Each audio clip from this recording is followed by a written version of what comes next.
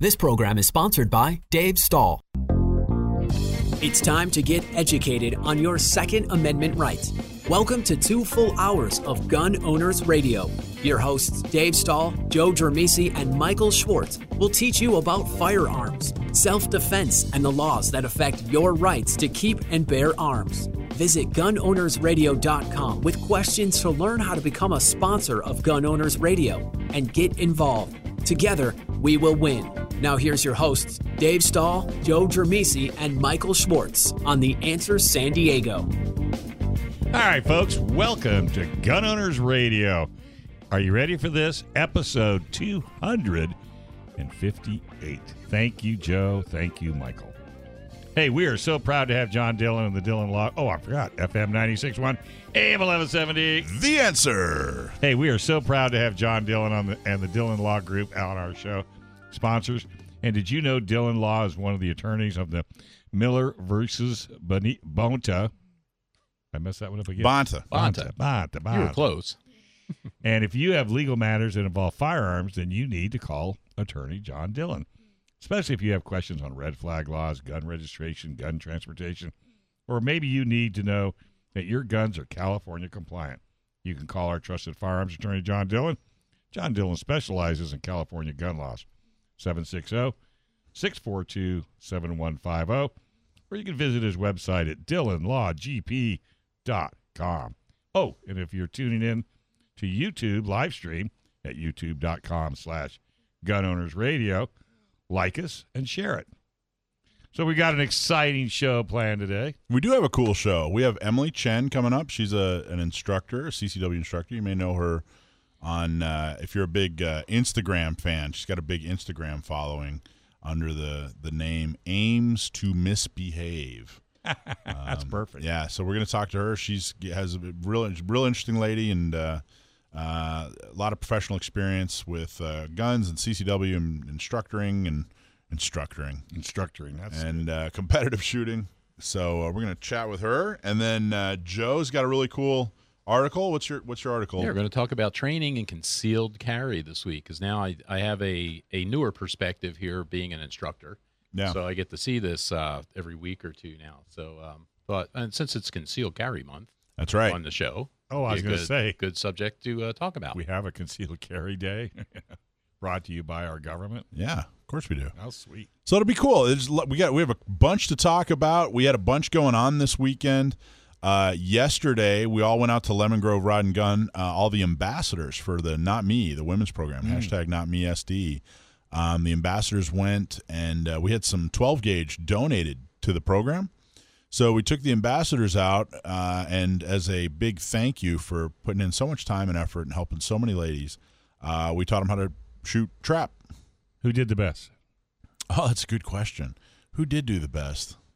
You have to think about it. Wendy did really well. Yeah. And they were trading shotguns. There were 4 or 5 different shotguns.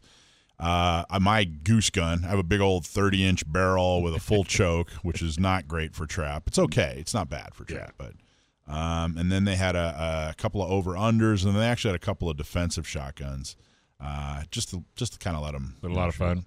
It was a lot of fun, except there was a rattlesnake. Rattlesnake tried to ruin the day. Did you get him? They got him. They put him in a little bucket. He was a little guy. He's probably about yeah. So they saved him. They didn't. No. I'm up to 4 flies now. Oh, really? With your assault? Jeez, that thing is so. Michelle says, "Honey, there's a fly in the laundry room." So you're up to 4. How many have you missed? None. So you're I'm just got them all. Batting 1,000. Now she lost the one last night. She had it in the laundry room, and I hear poof, and then she doesn't know where it went. So you couldn't hang that head on your. I am. She tried to hit it while it was flying. I said, "You can't hit it while it's flying." I mean, let you lead it. Sure, you can. That's just more of a challenge. I can't, or I haven't tried. I mean, that's what trap and sporting clays is. Yeah, that was why I brought it up.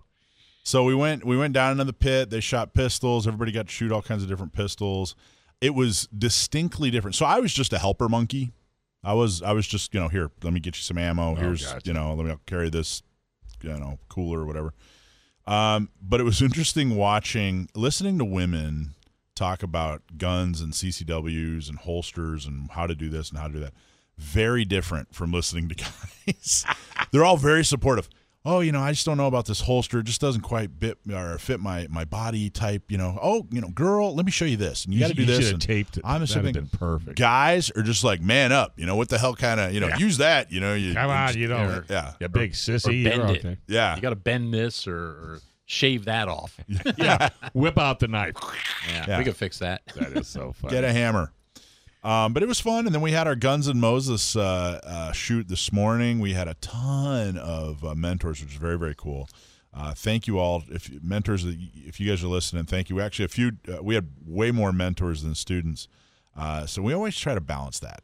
But I got to tell you, it's I feel bad because we always overdo it. We want to make sure we have more than enough.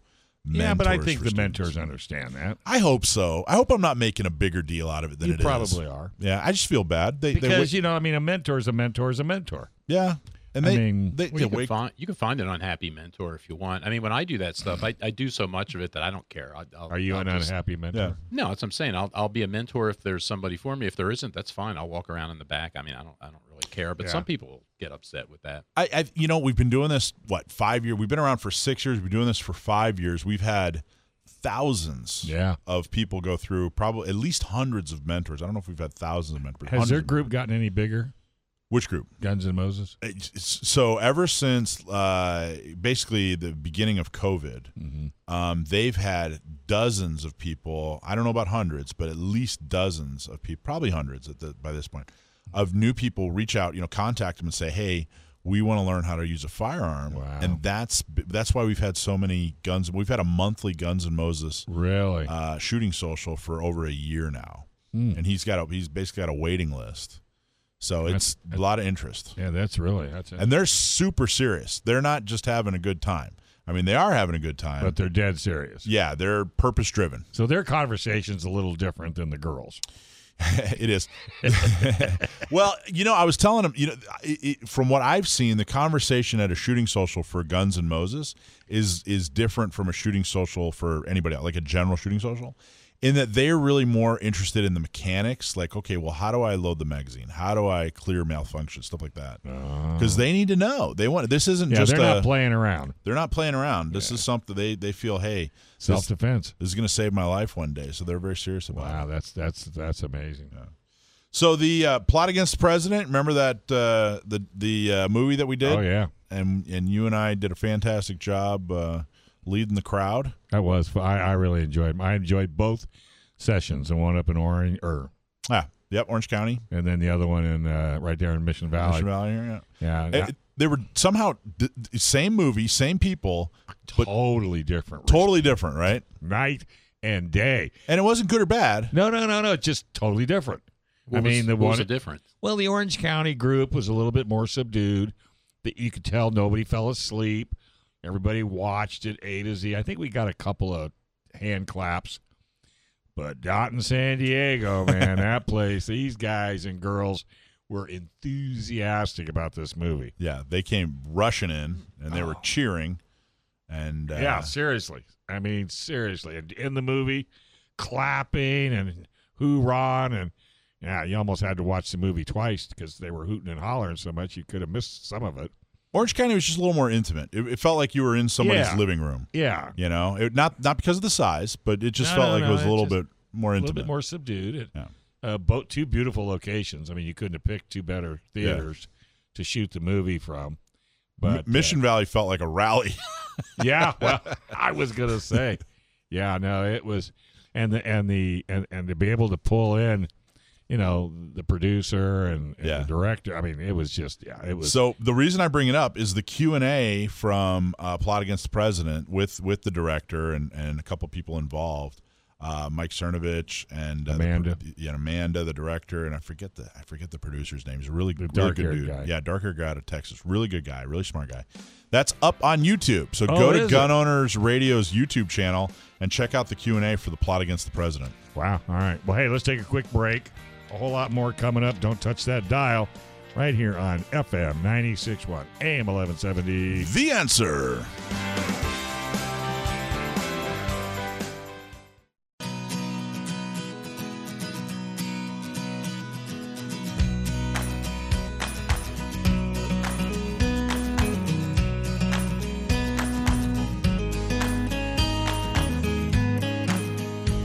right, folks, welcome to Gun Owners Radio, FM 96.1, AM 1170. The Answer. Self-defense and emergencies can happen to anyone, and there's no guarantee that the justice system will be on your side.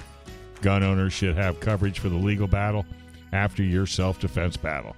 And while you protect your family and property, U.S. Law Shield is here to defend you 24/7, 365 days a year with a comprehensive self-defense coverage at an affordable price.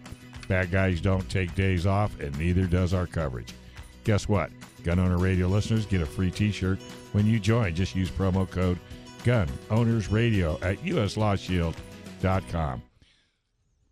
So, I heard there was another big Second Amendment decision by the courts. What was that? There was, back in the Fourth Circuit, which, of course, we're in the Ninth. But we never hear about the Fourth. Not as much, but it's pretty important states there, Virginia and North Carolina and a couple other states. Virginia, of course, is a very important state when it comes to federal courts. It's just outside of Washington, D.C. A lot of people, of course, but they just decided to, in an appellate court case, to strike down the ban against adults under 21 from buying a gun. So back in the 60s, when they passed, I think it was part of the 1968 Gun Act, they said, okay, you have to be, for a dealer to sell a gun to somebody, they have to be 21. They have to be 21 years old to buy a handgun. Mm-hmm. I don't really know why. And it's a really good example of when, a law passes and everyone just kind of accepts it.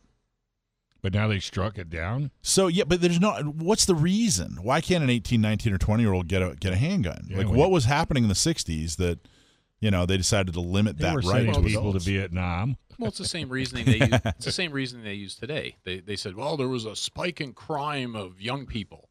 Okay, so, yeah, young gang members, so what? So now, again, you take one tiny little fraction of 1% of an age group that's causing a problem, and you just punish everybody that way. And people got so used to it. I don't think there was this huge, big, rash of. I don't think every 20-year-old in the country was going out and buying a handgun, and so people got so used to it. I would bet if you go to a mall or somewhere in public and you ask people about it, it would probably be a very popular law. I would guess that most people would say, oh, yeah, of course, 18, 19, and 20-year-olds can't get a handgun. Yeah, until you point out to them that, well, that's exactly the age that we bring them into the military and give them real guns and send them out to defend our rights to do everything else. Right, but I think it's popular because, you pass a law and people just get used to it immediately. Well, and the other thing, too, is something else that 18, 19, and 20-year-olds are not is politically active.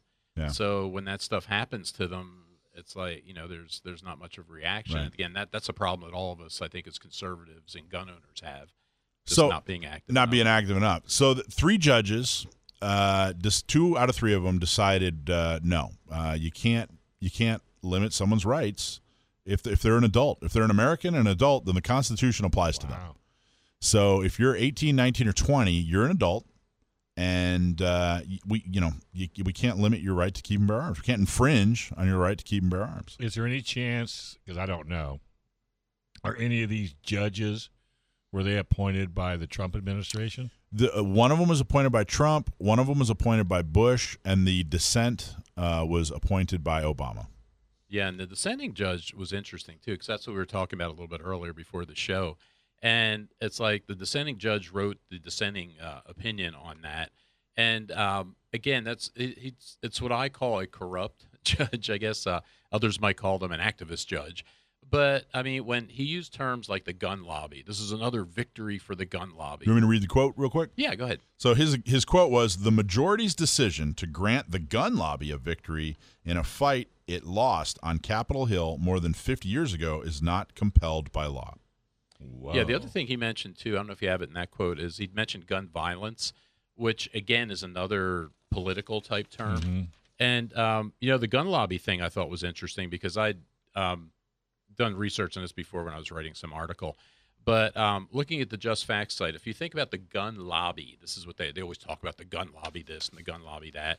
Well, if you look at political contributions, there's a nice graph here, or a nice graphic from the Just Facts people, and they look at federal political contributions of interest groups from 1990 through 2020, and the biggest one, the leading one, is the health industry at about $2.3 billion that they've contributed.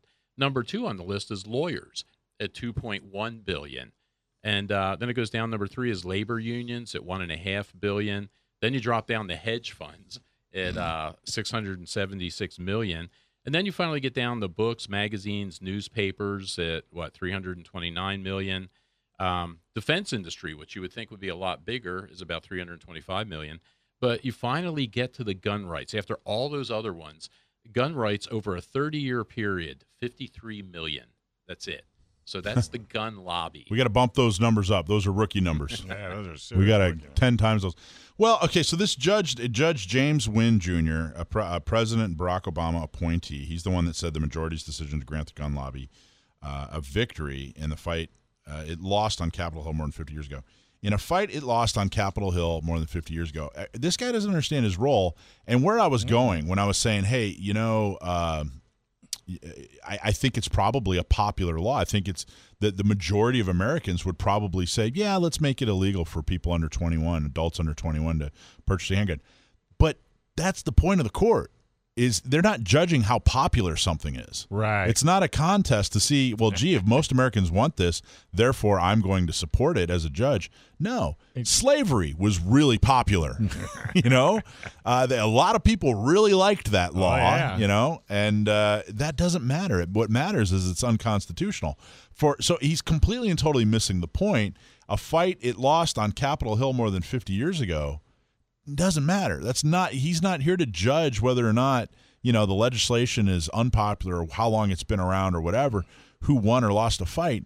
It doesn't matter. What matters is it constitutional? Yeah. And this guy completely dropped the ball. Wow. I wonder if he realizes it. Yeah, of course he realizes. Yeah, they know that. Again, that's part of being an activist judge, and that's one side tends to do that a lot more than the other side. Yeah. And it's unfortunate.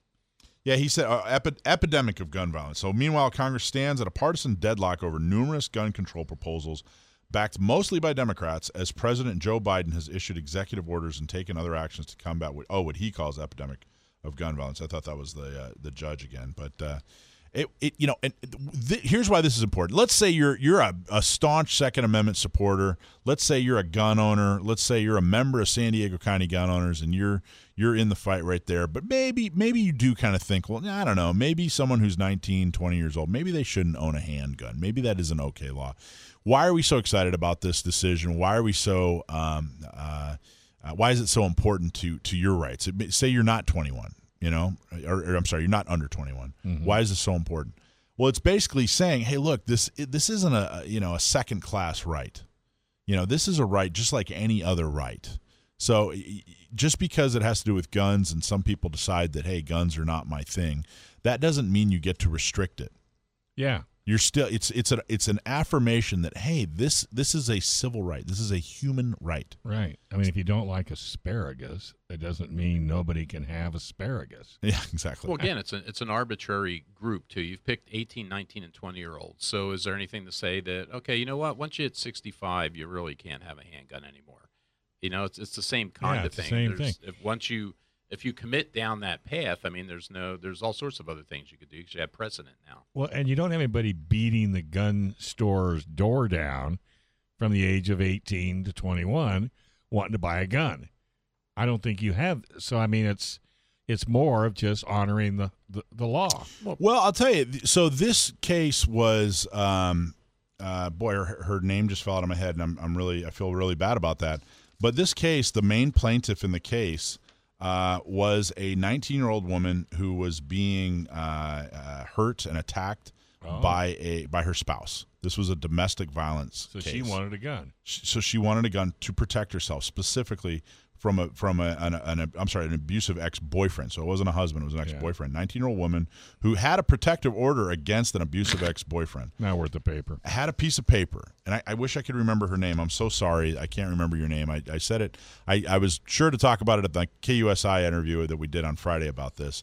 But I'm sure she's a lovely woman, and I'm so proud that she stood tired of getting beat up. She got tired of getting beat up, decided, hey, I'm going to defend myself, protect myself. But then when she found that her rights were being trampled, she didn't stop there.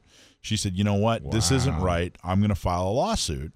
And it went, it's all the way into the, the appellate court. Of course, it's going to go. It's probably going to have to go further. Probably going to rehear it in front of more judges in the circuit there. Yeah, but she's a good spokesperson just for that law. I just think it's great, but it's important. This isn't simply a victory for the gun lobby. This judge voted that this 19-year-old, that it's morally superior that she gets beaten than it is for her to be able to defend herself. Yeah. Well, it's no different than people that are not vaccinated or killers. Say you again? haven't heard that? Oh, yeah, that's true. The latest Biden the proclamation. latest Biden. The people. Wow. If you're not vaccinated, you're a killer, and you're killing people. I mean, it's the same mentality, really, when you come right down to it. Yeah. Of course, puts us right in the same group with Facebook because they're killers too. Yeah, they're now, killers too. Biden. You didn't hear that, huh? No, I didn't hear that either. Oh yeah, he did it very well. I give him credit. And everybody, you could hear a gasp in the room. All his handlers and all of his people in the back. What did he just? Oh, say? this is another a Bidenism when he went off script? And Oh yeah, I'll have to check that I out. love it when he goes off script. I mean, I would almost send him $1 every time he goes off script because it's crazy. Yeah, he didn't whisper this one. That would have been a nice touch if he'd have No, whispered. he didn't this. whisper this time. Just jumped right out there. Yeah, with it. he just jumped right out there with it. Well, and what's something we're going to talk about later in the show. There's a lot of pluses and a lot of minuses when it comes to your gun rights. This was definitely a plus, yeah. even though we're under a siege. Well, under the worst, anti-gun president that we've ever had. So what happened on that? Just to follow up on that ruling. So the court, it was a three panels of judges, and they ruled in favor of that. Yep. And where does it go now? So now it gets kicked back down to the lower court. But basically, what's most like, there's a couple things that could happen, and we're familiar with this out in California. They could have an en banc, which means that it would rehear the case in front of all the judges. Oh yeah. See if you can get a bigger group of activist judges together. Yeah, but I think it's like 20. And I'm not really familiar with the Fourth Circuit. I don't know how they normally are. We'll get in touch with Dylan and find out what that skinny is. But yeah, it's not done yet. And of course, there's a case out here, the Jones case. Same case, adults under the age of 21 trying to buy a gun. So Meanwhile, same process as we'd go through out here, just different numbers. But meanwhile, she still can't get a gun. No, she cannot. And she's got this doorknob out there harassing her. That's my understanding. All right, we're going to take a quick break, folks. You're listening to Gun Owners Radio, FM 96.1, AM 1170. The Answer.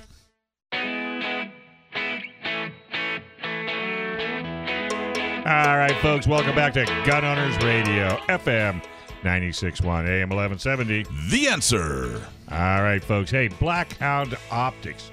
Accurate, affordable, guaranteed sporting optics that go the distance. And backed by customer service that goes that extra mile.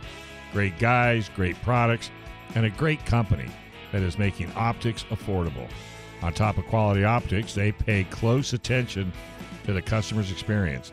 And did you know their scopes come with mounts?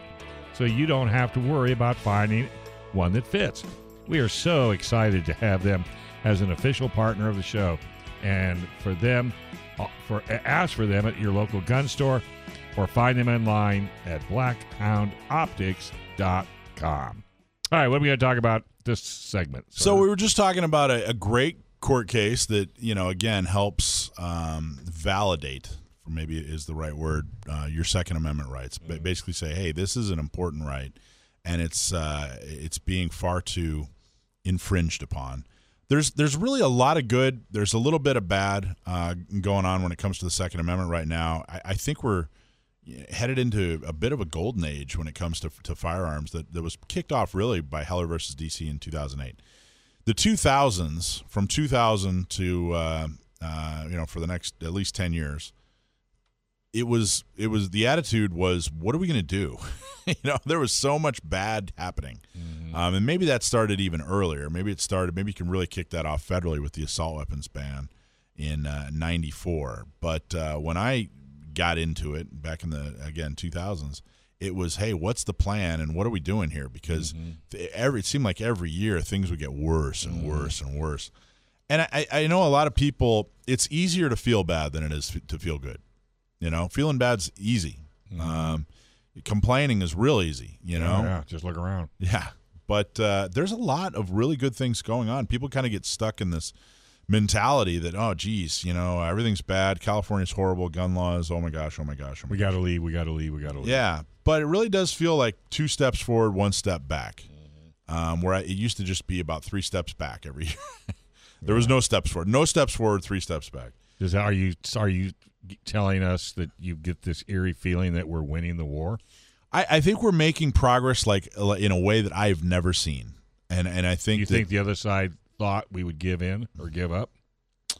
I don't know. I'm not sure. I think that they had such an easy time for so many years. Because we didn't say or do anything. Basically. And then we realized, wait a minute, this is getting really close to taking my rights away. Yeah. And, it's like you push a calm person into the corner and keep pushing and keep pushing and keep pushing. Next thing you know, you get punched in the face.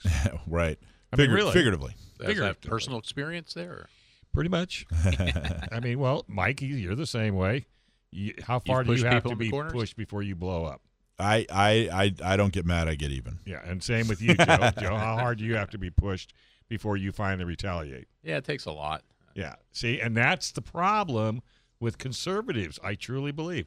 I've never seen an irritated, upset, angry conservative. I mean, think of one. Think of one conservative that that's constantly angry and always upset. I don't know many myself. I think it's a trait. The great insurgency on January 6th. Yeah, well, that's true. Those 2 grandmothers look pretty fierce. That's right. We're still not letting you out of jail. You're going to be in there for a lot more. Well, if you're listening and the first thing you thought when I said, "Hey, a lot of good things are happening and that we're winning in a way that I've never seen before," crazy. And if you're out there listening and the first thing that came to your mind was something bad that happened, like, well, gee, what about the roster? Or gee, golly, what about this? What about that? I think it's time that you become a glasses half full person, because you're definitely a glasses half empty guy. Well, you have to remember too, out here in California, we have a really skewed view of what's going on, and you have to keep in mind that there's really only 6 or 7 states that are pretty bad Second Amendment wise. Yeah. The other 43 states are pretty much okay, right, gun wise. And, the thing you got to think about is you only hear the bad stuff. Because if you think about it, somewhere along the line, we lost our media and our free press.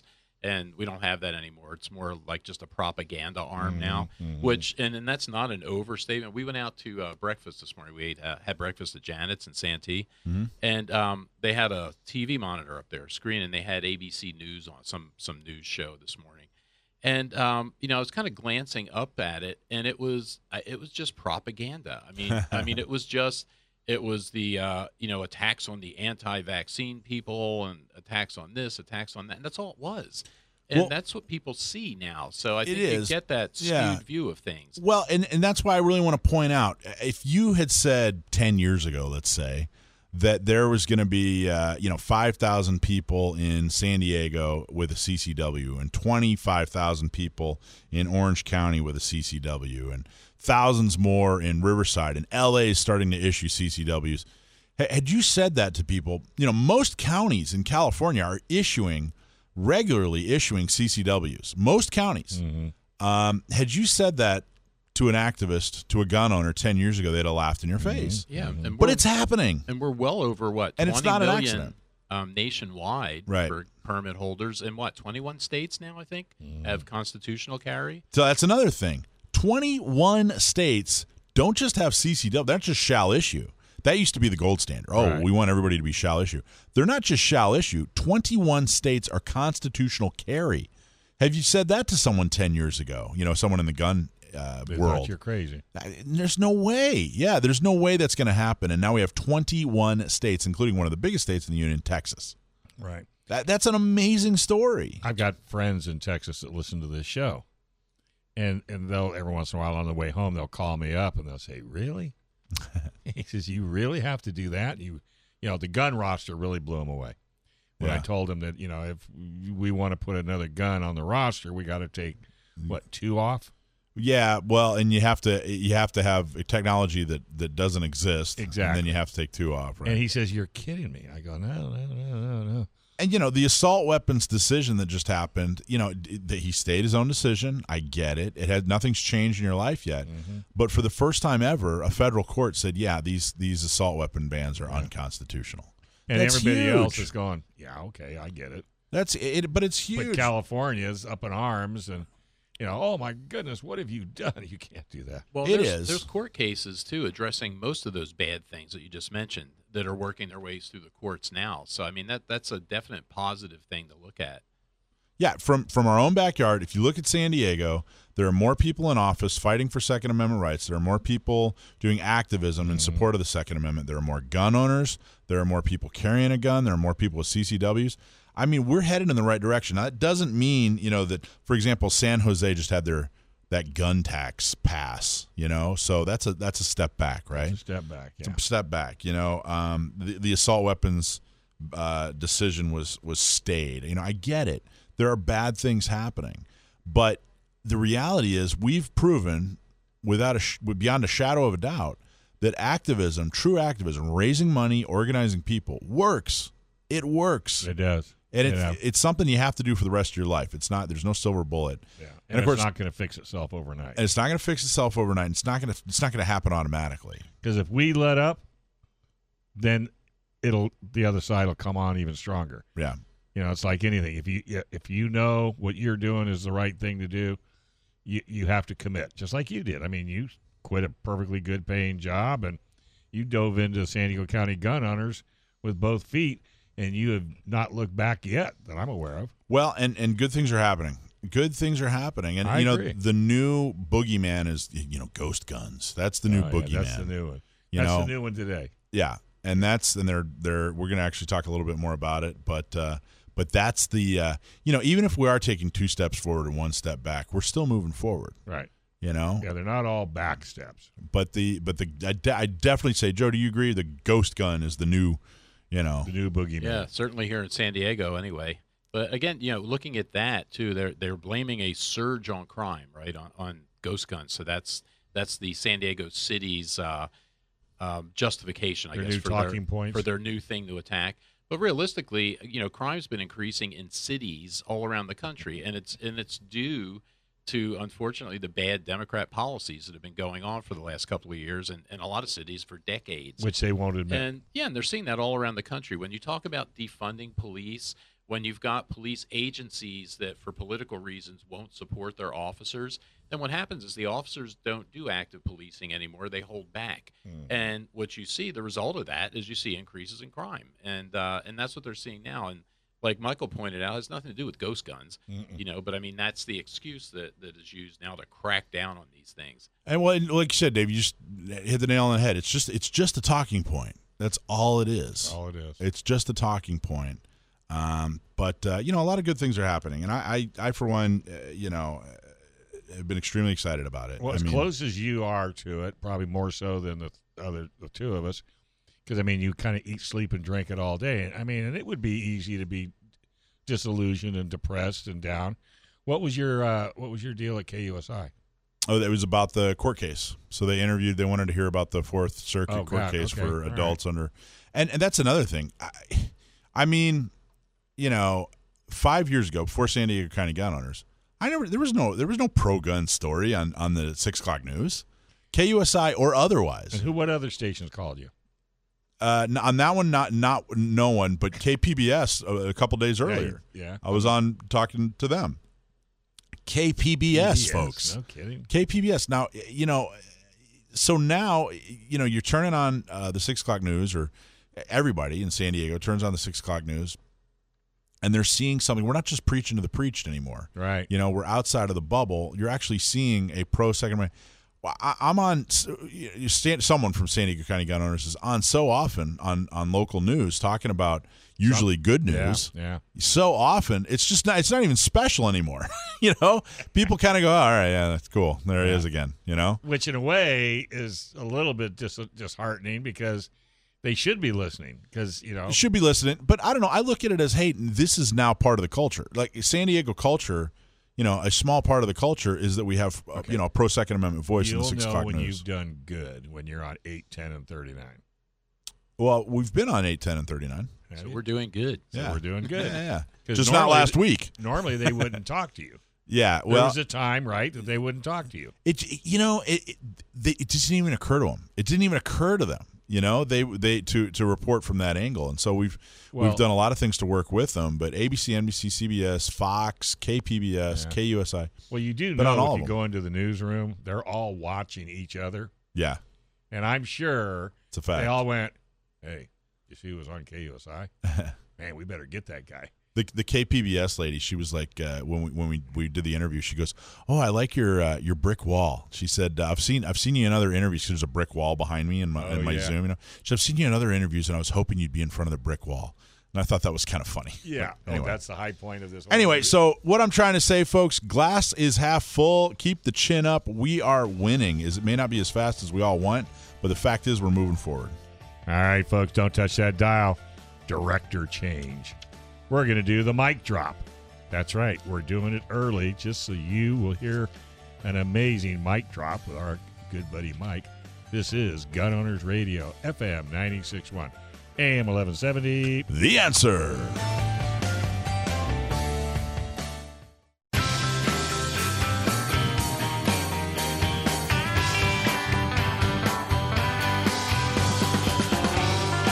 All right, folks, welcome back to Gun Owners Radio, FM 96.1, AM 1170. The Answer. So normally we have to wait until the end, but today we're putting Mike's mic drop right in the middle of the show. Stay tuned. Oh, I can't wait for that one. Hey, folks, are you tired of your money going to big tech companies with First Amendment issues like Amazon, Google, and Apple? Well, check out Free Speech Alternative. conservative.economy.com/gun owner radio. You can shop electronics, home goods, office products, and something you won't find on Amazon, guns. And there's a lot more. When you shop at Conservative Economy, you also help Gun Owners Radio. Just go to conservative. Try one more time. I got it. conservativeeconomy.com/gun owners radio. That's conservativeeconomy.com/gun owners radio. You had to let out the clutch there, Dave. It's Joe's fault. He made me do it. All right. So now, further ado. Yeah, so this subject was rather sizable, so I decided, you know what, we're going to turn it into an earlier segment, and we have a couple of extra things for my nephew. We're going to try to stump him on, so we decided to move this up and give it its own segment. So without further ado, this week's mic drop. Mic drop. So last week, a bunch of news agencies reported that the city of San Diego and the San Diego Police Department is going to go after ghost guns. They had a press conference, and the police chief made a statement. The city council members involved were Todd Gloria, who, of course, is the mayor of the formerly great city of San Diego, City Councilman Raul Campillo, and City Councilwoman Marnie Von Wolpert, both newly elected. They made the San Diego police chief give a bunch of statistics about how crime is spiking the city of San Diego. Some of the examples are there were 7 gang-related homicides compared with 4 in 2020. 3 attempted homicide cases compared with 1 at this time last year. A total of 34 assaults with a deadly weapon compared with 19 in 2020, and 9 drive-by shootings compared with 2 in 2020. Those are the statistics they gave to start bashing on ghost guns. But wasn't there a common denominator in that whole speech? They're Gangs, all gangs. Exactly. They're all professional Gangs. criminals. Oh, and gangs. The police chief, who, by the way, the police chief does the bidding of the city council. Yeah, he's not like the sheriff. The sheriff's elected; he gets to say what he wants. Police chief, he's got to comply with what his bosses tell him to do and say.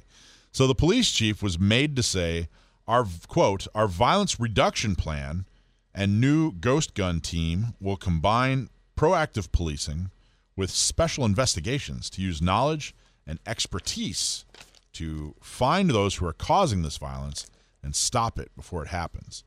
Every San Diegan deserves to feel safe, and we believe these efforts will help us in reaching that goal, end quote. That was their violence reduction plan. What was the old plan? Is arresting people and jailing them not designed to reduce violence? I'm under the impression that having consequences and enforcing them is attempting to reduce whatever activity you don't want. Well, anyway, so here's their idea for quote-unquote stopping violence, labeled as a ghost gun plan.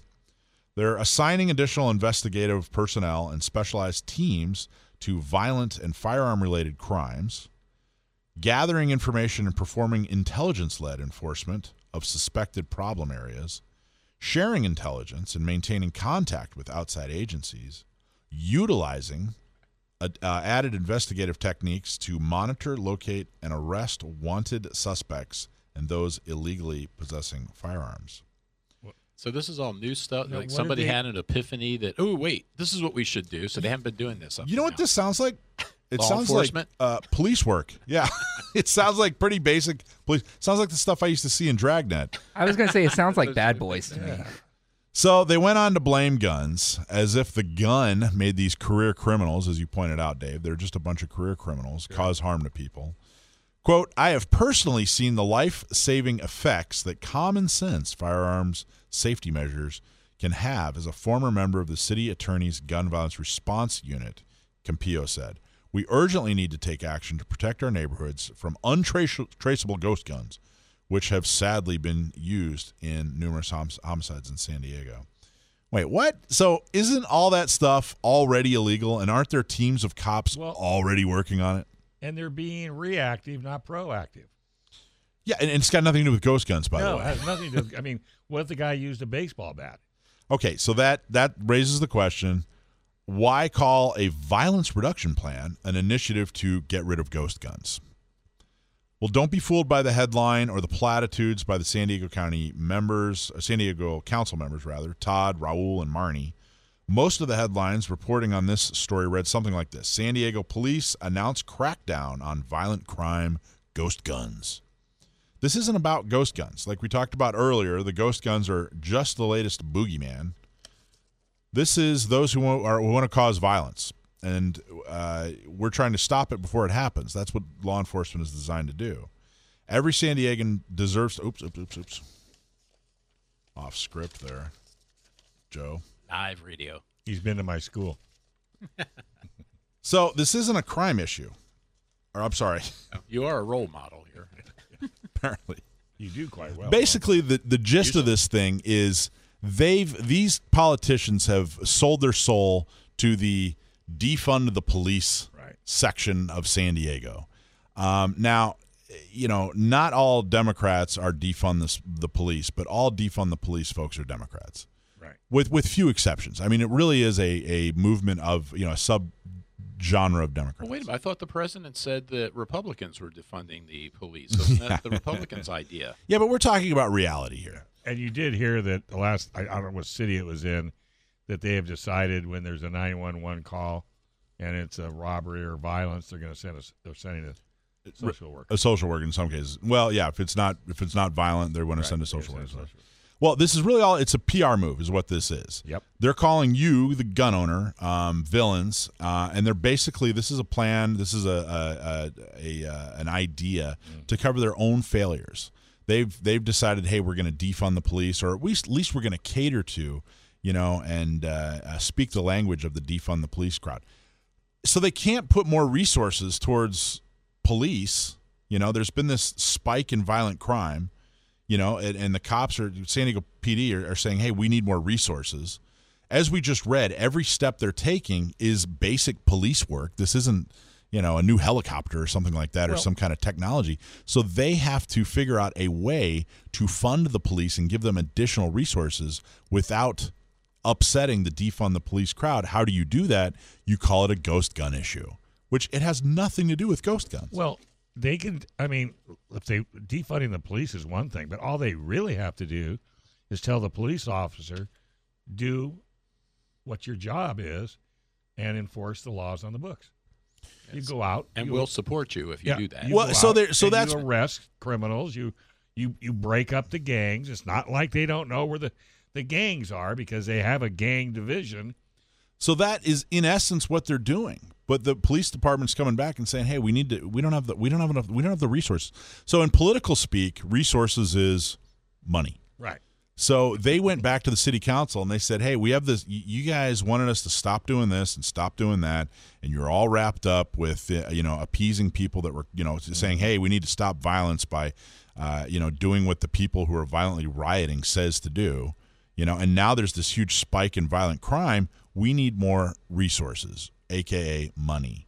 So what can't happen? The city council can't say, "Well, we're going to give cops even more money because this defunding you." Yeah, because this short experiment with defunding the police didn't work.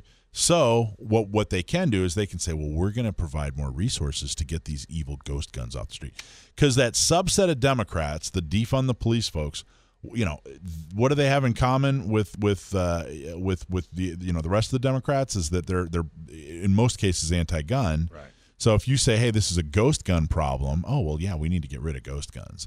But the reality is, if we flash forward 2 years and we go back and if you can, directly draw a line for all the people that are arrested and put in jail due to this new level of enforcement, which is basically an old level of enforcement with new resources, how many of them are going to be, people of color?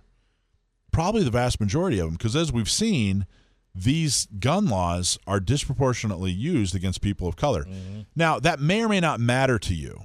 It may or may not matter to, you, the listener. But it does matter to the defund the police people. Mm-hmm. And that's the entire point. Wherever you stand on defund the police, either you totally support it, you don't support it, you kind of support it. That's not what this is about. I'm not saying it didn't work. What I'm saying is the San Diego PD said it didn't work. And the city council is trying to get them more money, but they can't just come out and say, "Hey, we're going to give you more money," because they're going to flare up their base. Right. So what do? They fall back on this plan. Now it's a gun issue. And they're as anti-gun as the day is long. That's what's really happening. That is your extended mic drop. Mic drop. So that's just their way of painting the fence on both sides. 100%. They're blaming you, the gun owner, for a spike in crime that the police have said is due to a lack of resources. But we can't help you, anti-gun person, unless you help us go after ghost guns. I think they're just throwing gun people to the wolves, just saying, "Hey, this is a gun issue. We're going to we see that there's a spike in crime. We have to run for office here in 2 years." You got it. All right, folks. Well, totally dishonest. Totally. Well, folks, that was Gun Owners Radio, but don't go nowhere. We still have another hour on FM 96.1, AM 1170. The Answer.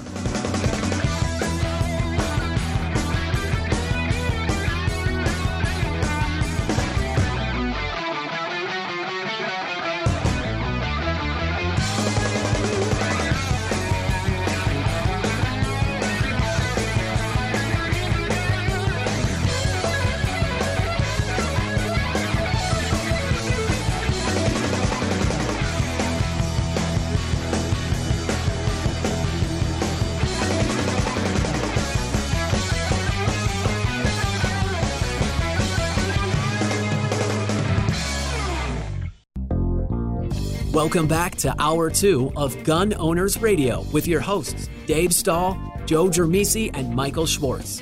Visit gunownersradio.com with your questions and comments or to learn how to become a sponsor of the show. Time to get involved and get active. Together, we will win. Now here's Dave, Joe, and Michael on The Answer San Diego. All right, folks, welcome back to Gun Owners Radio, FM 96.1. AM 1170. The Answer. Well, maybe you heard of Mike Lindell and MyPillow.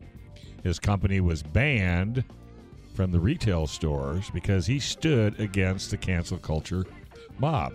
What happened to MyPillow is not right. And our freedom of speech is just as important as our freedom of self-defense. So we are thrilled to support an American company like MyPillow. Go to mypillow.com and use the promo code FREEMARKET3, and you'll get up to 66% off America's Best Pillow. Get a great night's sleep and enjoy the satisfaction of supporting companies fighting against cancel culture. That's MyPillow.com and use promo code FREEMARKET3. All right, Mr. Blogman, how are you today?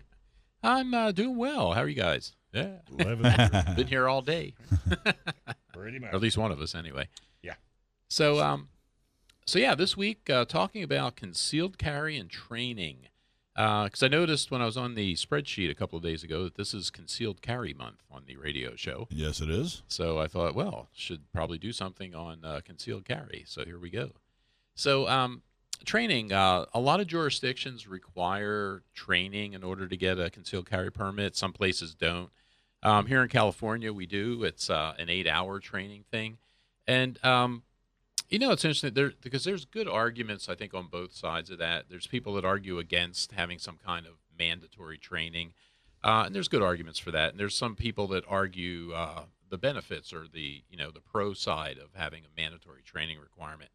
And I'm kind of torn with the both of those, I think. And now, being an instructor with this and seeing it every week or two, it's like I'm getting more of a perspective on this because.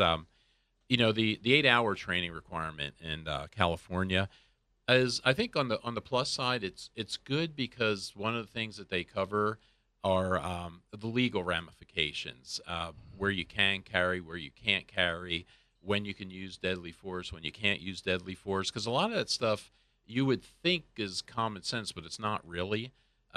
You would be surprised at some of the different things that you hear. I'm sure a lot of people in class are surprised about when they can or when they can't do this or that. Mm-hmm. And, you got to remember, too, a lot of people, get a lot of their knowledge on this kind of stuff from TV, from movies and stuff, and most of it's wrong.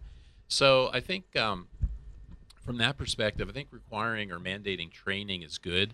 The other thing, too, there's, at least here in California anyway, there's a simple shooting qualification you have to do. And, for most people, if you shoot regularly, by regularly I mean at least once a month at the range, I mean, the shooting requirement should be pretty simple for most people. But now, teaching these classes, and we, in our typical class, there'll be 17 or 18 people. Of the 17 or 18, probably 5 or 6 or 7 or so will be renewals, where they're just coming in to renew their certificate. And then the rest of them, the other 10 or whatever, would be initial permit holders or permit seekers, I guess. And it's interesting because you see a variety of shooting skills there. And like I'm saying, for most people, if you shoot once a month, the qualification's pretty easy. You should be able to do it. But there are some people that struggle with it. So I think the shooting qualification is probably useful to have people demonstrate safe gun handling, because surprisingly you see some people, and there's usually 1 or 2 in each class, that are a little bit scary with that kind of stuff, because it's obvious they don't do it a lot. Things like keeping your finger off of the trigger, for instance, that's not a natural kind of movement, because your hand wants to grab things. The way the gun is made, obviously, is your finger wants to go to that trigger, and it's keeping your finger straight and off the trigger is learned behavior. So there's stuff like that, muzzling people and things like that. So, the mandatory training is good from that perspective. The downside, or the argument against mandatory training, is, one thing is it costs money. It's going to be a couple $100 probably to do an 8-hour course at most places. And that's, for a lot of people, that's not a big deal. But then there are a lot of people where that is a big deal. People where, $200 or so is a chunk of money.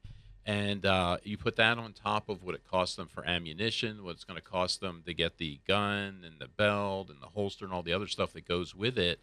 You could price certain people out of their basic right to being able to defend themselves. So, there's arguments for and against that. The other thing, too, is realistically, in an 8-hour training, it's really not enough. I mean, it's better than nothing. But realistically, you have to commit to learning things, and you have to commit to learning a lot of stuff. And one of the things I tell students is, the gun part is the easy part. That's probably the quickest, easiest thing to learn.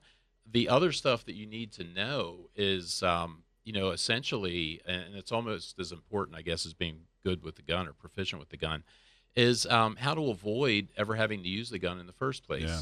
So learning about how predators behave, how predators act, how to avoid becoming a victim, that sort of stuff. The being aware, I don't want to say situational awareness, but being aware when you're out in public, how not to look like a victim.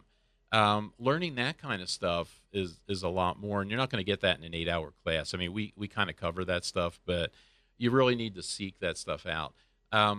There's other things, even aside from just going to the range.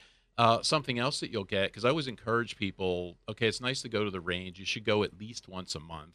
That's probably a minimum. But you should also take classes from qualified instructors, at least a handful of times each year, and then take the stuff you learn in the class and practice that at the range, because it's doing you no good if you've got bad habits and things and you're just reinforcing them at the range by yourself, repeating your bad habits. And one of the things you'll get in a class is how to deal with malfunctions. And that's an important skill to have. If your gun does not work the way it's supposed to work, how do you clear that? And there was a great video on active self-protection. John Correa had it on a couple of days ago, and it was a police officer responding to they had a domestic violence thing, and there was a guy that was stalking his girlfriend, and he was outside of the apartment, and he was waving a gun around and threatening people. So the police pull up. And the guy's on the stairway going up to the second floor of the apartments, and they contact him, and he's not going to cooperate, and they're trying to talk him down, and he starts moving up the stairs, so the police follow him up the stairs. They get to the second floor landing, and the guy pulls out a gun, so the police officer shoots at him, fires several shots, and then his gun malfunctions. And you see this police officer, he starts yelling, double feed, double feed, double feed, and he turns around, and he starts running, because you can see the body camera, so you're seeing all this. And he's running down the stairs saying, double feed, double feed, double feed, runs down the stairs around the corner, still saying, double feed, double feed. And then he starts trying to pick at it. And, a couple of things are off. I mean, I could see the initial reaction, letting his partner know that, hey, I've got something wrong. You need to step up and be primary. So I thought that part was okay. And I'll give him, a little bit of a pass because he's just involved in a gunfight. So, okay, he's going to be all jacked up on adrenaline and stuff. But, okay, once you start getting down the stairs, it was obvious that he didn't know how to clear it. And I think that might be a training issue because, different agencies are different. But a lot of them just have, a couple of times a year, basically, the officers have to go and they have to requalify. And I'm guessing that clearing malfunctions is not part of their qualification. It's probably just a shooting thing. Well, and, even when we take classes, if you go to Front Sight, if you do the charity shoot, part of the testing at the end of the class is being able to clear that exact kind of malfunction. And they give you 3 or 4 seconds or something to do it. Yep. But it's a training thing. So that kind of stuff, I mean, if you're a private citizen, as a concealed carry, you should know how to do that stuff. And if the cop doesn't know how to do it, you darn sure better. Well, and again, and it illustrates, first, if you're involved in something like that, you're going to be all adrenalated just like he was. And, you need to have training where that kind of stuff is natural. Wow. All right, folks. Great blog story right there at stcgo.org under the on the blog page. /blog. Check it out, folks. This is Gun Owners Radio, FM 96.1, AM 1170. The Answer.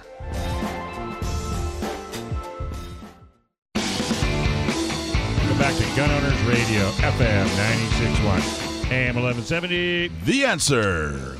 Emily Chen, a.k.a. Aim to Misbehave on Instagram, is with us. Stick around to hear us chat about CCWs for women with this instructor and competition shooter.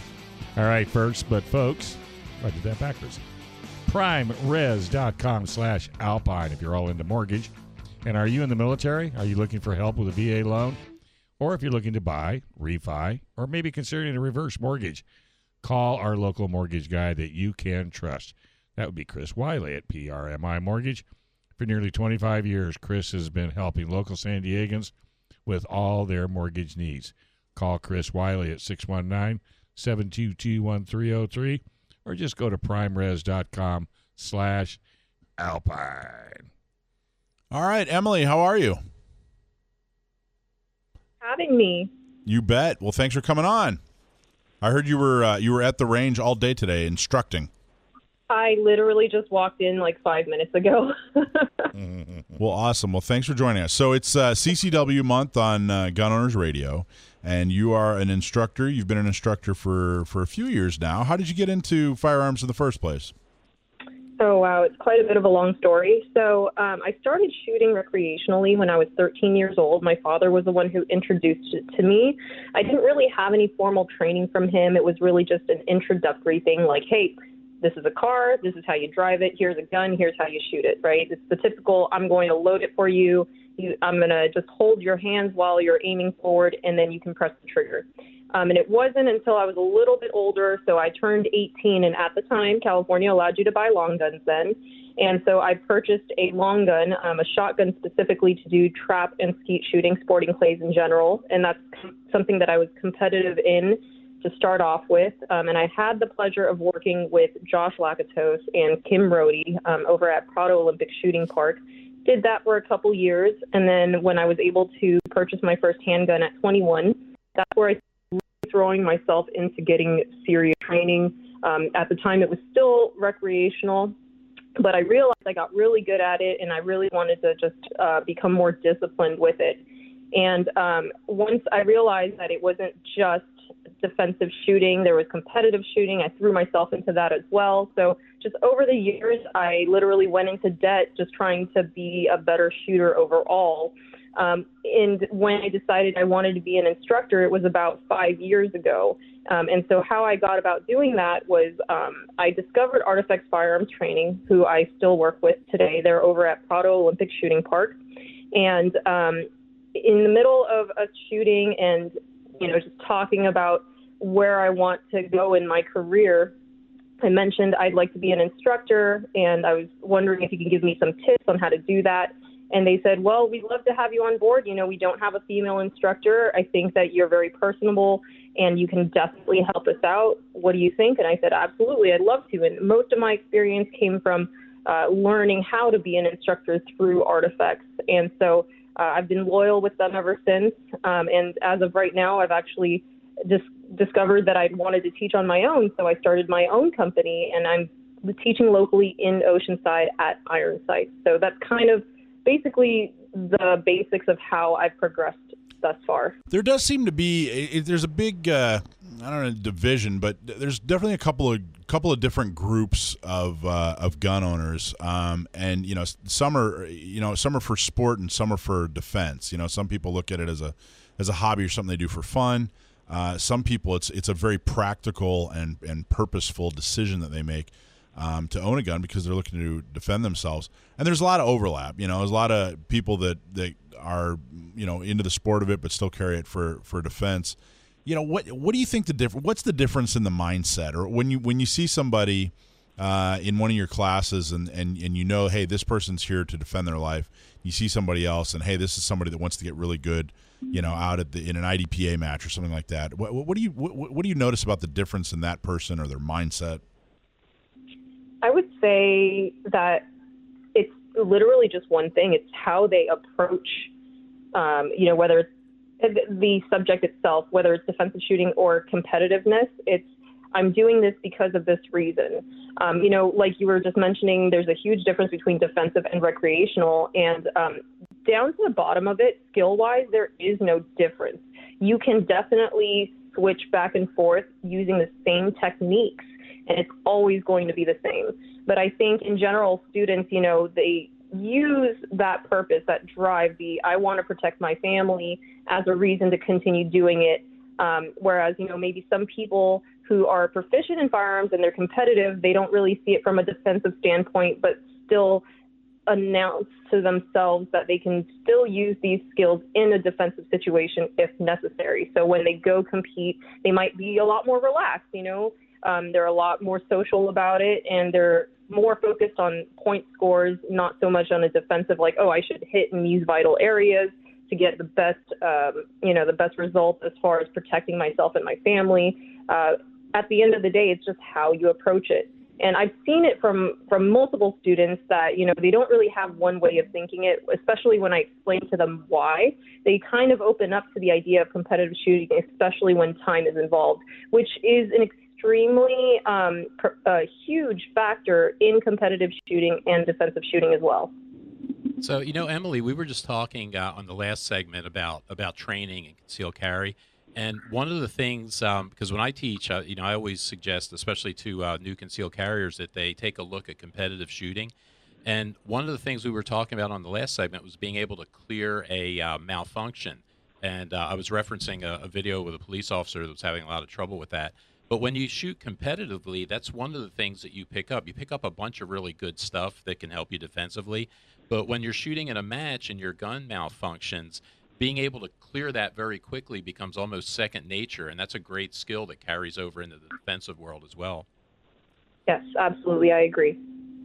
Yeah, one of the things that we were talking about clearing malfunctions, and obviously the purpose of clearing a malfunction and learning how to do it properly is clearing a malfunction. But doing it properly. And doing it properly. But honestly, I've found that it just all around makes you feel more comfortable with your firearm. However you're manipulating your firearm, whether you're bringing it out of your holster, putting it in your holster, getting, your muzzle on top, just handling your firearm, the ability to clear malfunctions has made me anyway a lot more comfortable with my firearm all around. So you've been an instructor for 5 years. Tell us a little bit about the road to becoming an instructor. What does that path look like? If someone out there thinks, geez, I can teach people how to shoot a gun. That sounds like a fun job. How did your path go with becoming an instructor?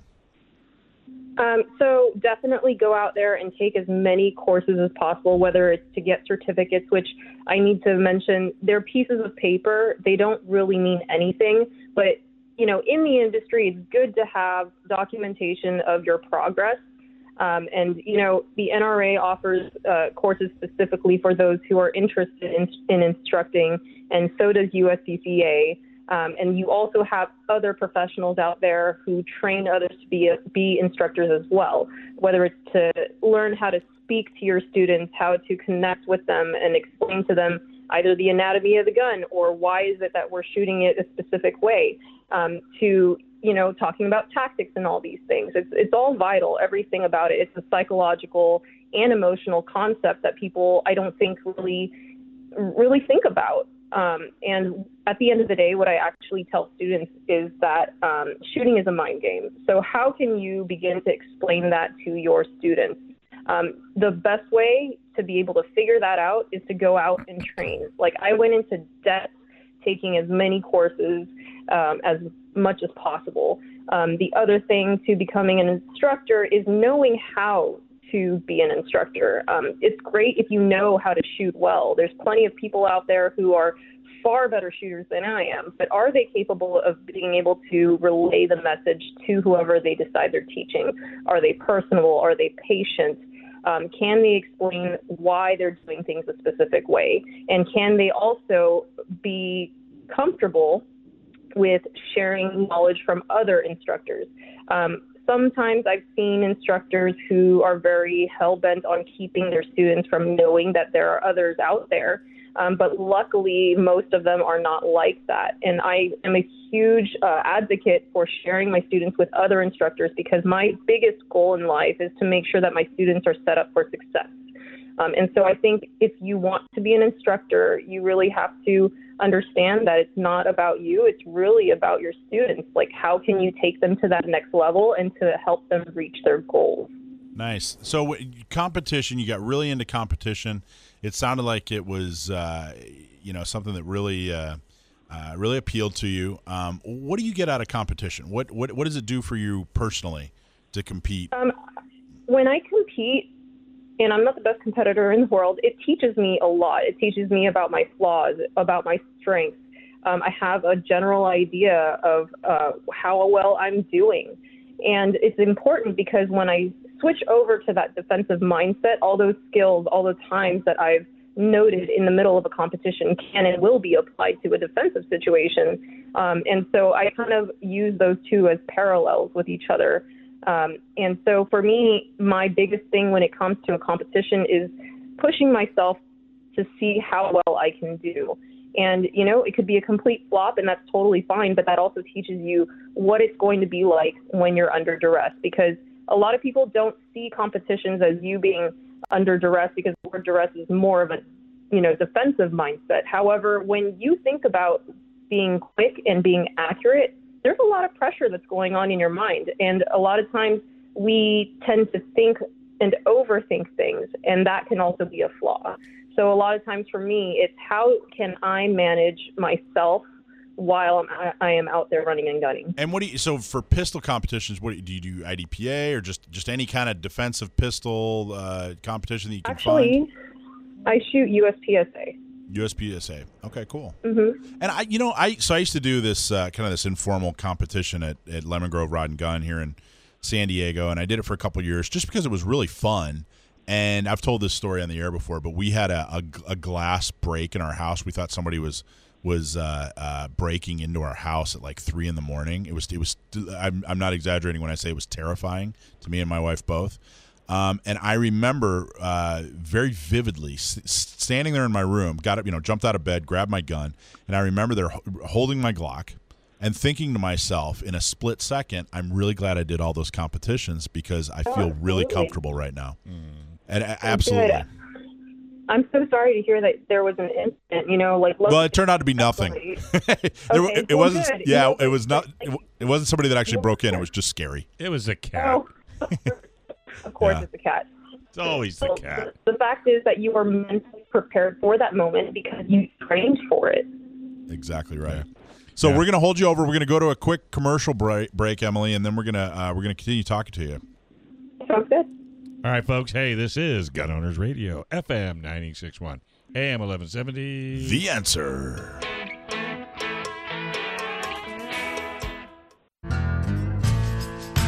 All right, folks. Welcome back to Gun Owners Radio, FM 96.1, AM 1170. The Answer. All righty now. So, we are proud to partner with the National Concealed Carry Association as a 10-ring partner. NCCA exists to serve the Second Amendment community by providing a nationwide network of 2A advocates. They offer elite self-defense and concealed carry training from the nation's top instructors, and they provide rock-bottom prices on the best selection of gear and accessories. Learn more about them at nationalconcealedcarryassociation.com. So we're talking to instructor and competition shooter Emily Chen. You can find her on Instagram under the name aim2misbehave. That's aim2miss.behave. So tell us about the Instagram. You have like 7,500 followers or something like that. How did all that happen? I don't know. Honestly, I really don't. I get that question asked a lot, and I'm actually surprised that people find my page interesting because, a lot of times with social media and females are depicted a certain way, and that's how they gain their followers. And, I have very few, far between photos that are similar to that. But most of my content is in regards to my progression in shooting, whether it's for myself or, being able to advertise my competitive shooting and my students as well. I don't ever really post too much about my students simply because I like to keep them safe. I don't really like the idea of, a random stranger knowing whether or not they have a gun. Unless my student gives me consent to be able to post something, I tend to keep it private because, as you and I both know, it's the element of surprise in a defensive situation is just a lot more to your advantage. Yeah, so so you just put up an Instagram page and didn't really try, just kind of started putting up some pictures and videos, and next thing you know, you have over 7,000 people looking at your Instagram?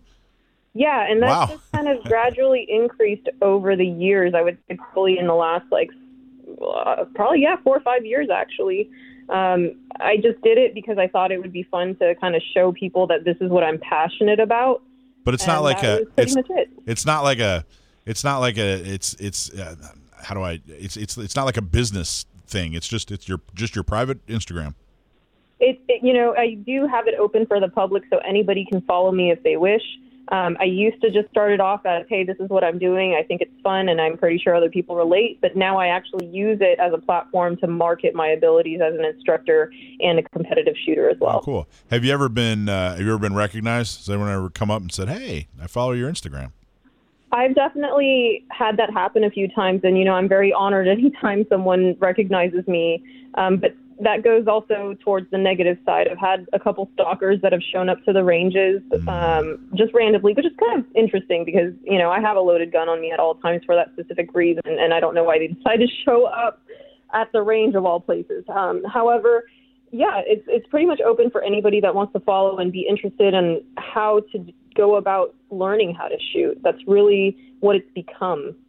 So this is such a cliche question, and I was trying to think of another way to ask it, but it's kind of an important question. In a lot of ways, it's extremely helpful. But being a woman, being an instructor, and in the firearms industry, you know, how has that been? Is it tougher? Is it easier? Are there parts of it that's good and bad? I wouldn't say that I've ever really had any negative experiences as an instructor. I've not really experienced too much sexism. That has been very minimal. And I've been very blessed with, you know, other coworkers, other instructors that I work with who are male, and they always stand up for me. You know, they have no issues shutting someone down if that's what they want to do. But honestly, most of my experiences is that the male students are sometimes doubtful, just from appearances. But as soon as we get into the lesson and they give me a chance to prove to them why I'm worthy of being their instructor, they pretty much wipe it out of their memory, and we just go forward from there. And with my female students, you know, I've never had the experience where I've been apprehensive or anxious about approaching a male-dominant industry and doing it recreationally or defensively. I've grown up mostly around men, so I've never really had the idea of, oh my gosh, this is just what men do and I'm scared. But from what I'm being told, it's that women like learning from other women because they just kind of click. And I don't really know how that works, but it does. You know, we have these shooting socials that we do, and we've, you know, had thousands of people go through, and I don't typically mentor one-on-one. I have to manage and organize and run them. So I get the opportunity to see, you know, 10 to 20 people teaching. And we do these 3 times a month. And I've seen hundreds of people go through. I'm by no means an expert. I'm just there to, you know, herd cats. But I think this is the first time I've ever said this on the air, but the women mentors are actually way better teachers than the men. Oh, that's awesome. They're way better teachers. They take it really seriously. They have a little bit more of a I've noticed that women, when they teach, have a little bit more of a method, where men are a little bit more of a, just pull the trigger, like dad. And I'll correct you as you go. That's not every single person, but by and large, our women mentors are really, really great. Well, that's awesome to hear. And now that I'm thinking about it, it might just be because, women, from what I've observed, they tend to have a more nurturing side. And so men are, more mechanical, which I actually gravitate towards more the mechanical side. So I'm still learning how to connect with other women. But I've learned that the more patient that you are and the more that you're able to explain the methods to shooting successfully, then there's a lot more acceptance. So that's, as far as I know, that's just been successful for me. So what's the biggest thing that you teach? So when you get a brand new student in, man or woman, whatever, what's the biggest thing you teach? What's the most common or most important thing or most unique thing that you teach people about firearms? It's basic fundamentals. I have a lot of students that are also intermediate and advanced. I have students that come in saying that they are, but then when I meet them for the first time and I watch their, the way that they shoot, what their fundamentals are, that's where we start fixing deficiencies. So I would say I always start off with basic pistol stuff. I can teach rifle. I can teach shotgun. Long guns are not necessarily what people approach me with. However, I have students that also want to learn 3-gun, so I'm able to teach them that as well. But for the most part, it's pistols, and they realize very quickly that it all comes down to basics. And when you what's the breakdown? Do you teach a lot of women, or is it 50-50 men, women, or what would you estimate your breakdown is as far as students? I would say it's about 50-50. Wow, really? 50-50 men and women? Yeah, especially here in Oceanside because, there's Camp Pendleton and a lot of young Marines or Marines in general who have pistol quals. They call me and they show up, and so we run them through everything. And so I just get 50-50 on both sides. I don't think 10 years ago, I don't think there were a lot of instructors getting 50-50, but it really has seemed, I think the last decade, and I kept hearing, that women are the fastest growing demographic in the, blah, blah, blah, blah, blah. And I kept hearing it and you kept reading it, but I'm definitely now seeing it. We've had these shooting socials again. We've had a number of shooting socials where every person that signed up, and they're open to the public, every person that signed up just happened to be a woman. It wasn't like a women's group that joined us or whatever. So it's really, really amazing. What's the most rewarding thing about teaching a woman? Oh, well, I guess I don't quite understand the question, because to me, gender isn't a factor, because when you're shooting, it's all about skills. It's a mechanical tool. And it's just like driving a car. They don't really recognize it as a gender thing. It's just, how do I do it properly? So I can't really answer your question because I don't really know how. What's the most rewarding thing about teaching anybody? Just being able to reach their goal, whatever that is, whether it's from a defensive mindset or just trying to progress their skill overall. And so, I ask those questions ahead of time so that I get a better idea about how to get them to where they want to be.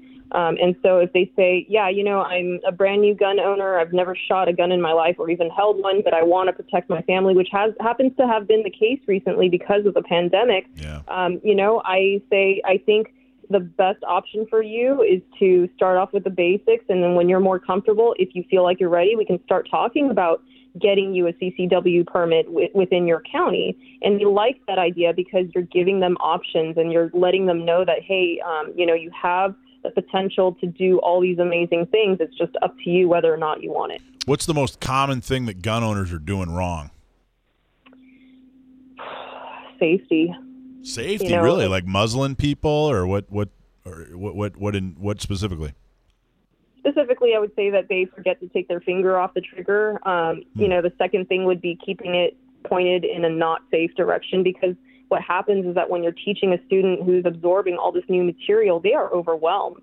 And so what I try to do is break everything down and simplify things as much as possible, so that once they accomplish those specific tasks, then I can push them to doing, the next skill sets or the next couple tasks. And then at the very end, should we have time, we would just combine everything together. So I find that simplifying things is the best way to teach a student. Hey, Emily, this is Dave. I'm going to help Mike out with that question he asked you earlier about, how good does it make you feel? Do you start to see, after you've taught somebody, they call you back up for future training? And I guess yes, that would be the gratification, wouldn't you think? I suppose so. Yes, absolutely. It's a reaffirmation of you're a good instructor, and that they vibe with you well, and that they want to continue learning because they see that they have potential. And I guess for me, I don't really think about my rewards too much, because I'm more thinking about rewarding my students, giving them that positive feedback. But I guess to answer your question, I'm sorry that I missed this, it's that light bulb moment. When you're explaining something and the student couldn't understand it the first time, but they trust you and they go through the repetitions, and then when it finally clicks and they understand what they're doing and why, and then they succeed at it henceforth, like that to me is great. Well, I'm sorry. No, go ahead. I actually received a text message as I was calling in today, and I have a student, his name's Mike, and he went to a group class today. And it turns out that he won some kind of reward at the end of the day student, and he was doing, I think it was 2-gun or something. So to hear that he was the best shooter out of everybody, that's rewarding for me. That's because awesome. As long as he's happy, I'm happy. There you go. Well, keep up the good work, because when people ask for you again, that's, to me, the ultimate in teaching. Because, you don't go to 15 different dentists or 15 different hair stylists, but when you are going to handle a firearm and you've got somebody that you like to train with and they keep asking for you, that's a major compliment. Thank you. Thanks, Emily. Thanks, kiddo. Talk to you later. Folks, this is, don't go anywhere, Sam the Gunman, right around the corner. We're going to see if we can stump that little rascal right here on Gun Owners Radio, FM 96.1, AM 1170. The Answer.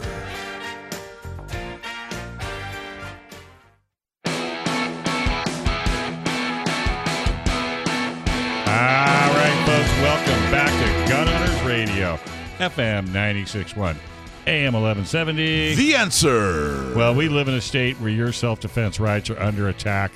Let us be your voice to help defend and restore the Second Amendment. Help spread the word about the fight. There's 2 easy things that you can do.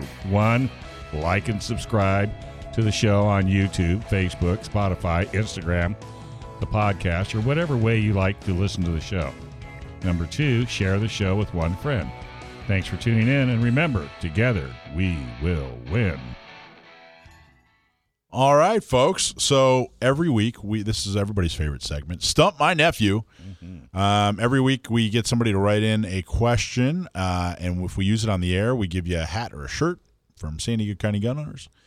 If you stump my nephew, my 21-year-old nephew, you'll get a Front Sight membership, which is a lifetime of firearms training, which is very, very, very cool. I'm going to do something a little different today, too. We're going to, Sam, you there? Yeah, how are you guys? Good, man. How are you? Not bad. I mean, I did get stumped the past 2 weeks in a row, so that hurts, but I'm back. You're back. Well, I don't know. It'd be interesting to see if you get this one.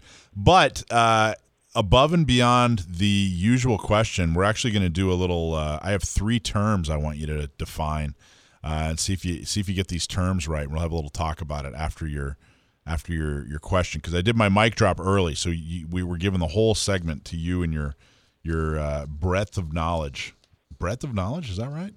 That'll work. Breadth of knowledge, yes. All right. A cornucopia, very cornucopia. Not a question. Don't ask him that question. All right, so here we go. Brad from La Jolla. Joe, you want to ask this question? No, go ahead. You ask. All right, Yeah, Brad. You ask that question. We're both worried about that one word we can't pronounce. Brad from La Jolla wants to know, how do you fire an Armatix Smart System IP1 pistol? How do you fire an Armatix Smart System IP1 pistol? That's ARMATIX. Armatix Smart System IP1 pistol. Okay, so this is referring to a smart gun system, which very briefly is a firearm that's designed with some sort of built-in electronic component to verify the user before it can be used, like how you have a password for your computer, hopefully. Now, I'm not too terribly familiar with smart gun systems because not a lot of them have made it to production. But as I recall, the Armatix uses an RFID chip in a wristband. And when you have the wristband, it might be a ring, but I think it's a wristband. And when you have the wristband close to it, then it unlocks the pistol and can be fired. Am I correct there? You're exactly right. The pistol won't fire unless a radio signal watch or wristband. I think they actually have both. I remember a ring and a anyway, some kind of piece of jewelry located within 40 centimeters of the pistol. It has to be within 40 centimeters of the pistol, and the watch won't activate unless a fingerprint and PIN code are entered into it. So basically, you got to put on this watch or this wristband. I don't even know if is it a real watch or is it just kind of hang out on your wrist? Does it actually tell time? I don't know. I don't know either. So you have this wristband, and you have to Activate it. Have it. You have to wear it, and then you have to activate it with your fingerprint, and then put a PIN code in, and then as long as your wrist isn't 40 centimeters away from your pistol, your pistol will fire. And good news, it does tell time. By the way, is roughly 16 inches, I believe, if I did that mental math correctly. Now, smart guns, part of the reason they haven't seen widespread production and use is because electronic systems are notoriously insecure and traditionally very technologically conservative gun people are kind of afraid of having basically guns that can be hacked or guns that might not always work when you want them to because, electronics aren't 100% reliable. And given how close you are there to an office for, Broadcom or Qualcomm, one of those chip makers, probably anyone who works in sort of integrated circuit design or any sort of electronic related field listening right now is probably going, what, you want to put computers in guns? No. Yeah, really. So was this its own pistol? Do you remember this, or was this this get like adapted to a pistol, or was it its own standalone pistol? It was its own standalone device. So now you have to worry about firearms that have actually been retrofitted outside of probably someone experimenting in their basement or garage or whatever. I don't think any firearms have really been retrofitted into smart guns, except Remington 700s that used special laser-ignited primers, but I don't really count those. It's kind of difficult to shove more technology into a package that small than it is to just redesign the thing from the ground up. So, Dave, not only do you have to worry about wearing this watch all the time, if somebody breaks in, you have to worry about the actual, the fingerprint system working. Or better than that, what's my code? Then you got to remember the code in the middle of the night. There's probably a million reasons why this is a terrible idea, but one of the real obvious ones is, we train shooting primary hand, shooting support hand. So if something happens to your primary hand, you switch the gun over. If your wristband is on that primary hand and that hand's more than 40 centimeters away from the gun, it's not firing. Or what if you're in the shower? You can't be in the shower with your wristband, and that's a way. I didn't shower with my gun either. Yeah, you do. You don't have a shower gun? Shower holster. Who doesn't have a shower gun? Well, but the thing is, now this is the gun you have to pick. I mean, I can't use my Glock. Think of how possessive you are of your guns. Sounds like a gun the government would make. Yeah. Does this gun come with a microstamp? Yeah, exactly. Does it come with a microstamp? Won't be on our roster. Is it reliable? Is it something I'd even want to use? The whole thing stinks. People are already cagey about new firearms released by companies with little experience in firearm manufacturing, let alone when they use some kind of new and unproven technique. Can I find magazines? Can I find parts? Can I find someone to service it? If it fails, is it something that I take to an armorer or a gunsmith? Or is it an IC that got desoldered from its ball grid array, and I need to take it to like an electronics repair store, or a computer repairman, or like Apple Watch? You can take it to the Apple store. You turn it off and turn it back on. It is called an IP1 pistol, which sounds very Apple-y, but I don't think it was. I don't think it was an Apple product. Okay, you got that. Excellent job. Now we're going to go for the bonus course, the bonus round. Yeah. So congratulations, you broke your 2-week streak of being stumped. So Brad from La Jolla, you get a hat or a T-shirt, but you do not get a Frontsight membership. Okay, so I have 3 terms here that I want you to define and talk about. They're actually fairly common in the gun world, but I'll bet you a lot of people don't really know all about them or what they mean, that sort of thing. So I thought we'd have you define them. The first one is FUD. What is FUD? Now you're getting into slang, which is a lot of fun, especially for someone who works in a gun store. FUD, first of all, comes from Elmer Fudd, the Looney Tunes character. Right. Famous for being a hunter walking around clumsily handling his shotgun. A FUD is someone, usually but not always, an older person who's kind of disdainful of newer type firearms and kind of takes the attitude of, oh, well, I'm fine with my bolt-action rifle. They're never going to come for that. Well, yes, they are. People who sort of look down their noses at other types of firearms and other types of firearm owners are just sort of harming the whole community. You have to be a little more inclusive than that instead of gatekeeping out basically anything invented after 1950. Well, so it does. It's a derogatory kind of a poking fun at kind of the old school gun guys who don't really know what's going on in the modern Second Amendment world. But it also stands for something. Did you know that? No, I'm not aware of it having been backronymed into anything. What is it? Backronymed. It's exactly what they did. It also stands for fear, uncertainty, doubt, and disinformation. Fear, uncertainty, doubt, and disinformation. So whenever you talk, so we're talking disinformation like, a 22 is the most lethal round because it bounces around inside your body. Right. Exactly. There you go. That's something. That's FUD. That's something a FUD would say, and that would be described as FUD. So whenever you hear somebody, talk about how, like, look, if just get a revolver, they never jam.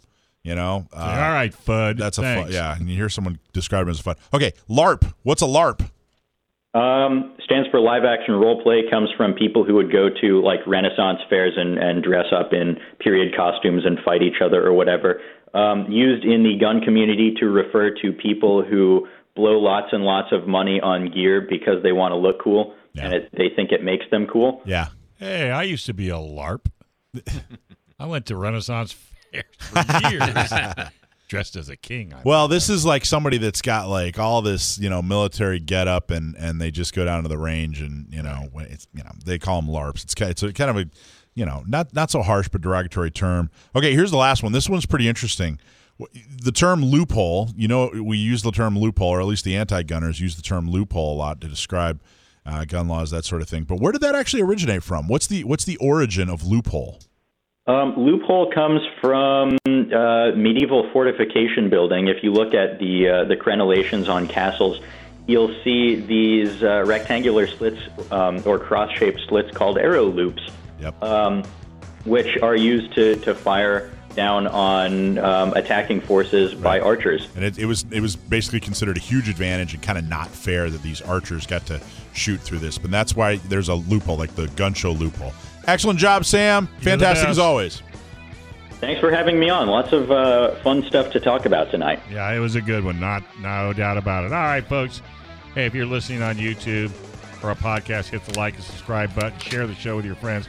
Please support all our sponsors: San Diego County Gun Owners, U.S. Law Shield, Dillon Law Group, PRMI Mortgage, Blackhound Optics, and National Concealed Carry. Thanks to Joe, Mike, Sam, the gunman, and our digital doctor, Brendan Thomas, on Gun Owners Radio, FM 96.1, AM 1170. The Answer. This program is sponsored by Dave Stahl.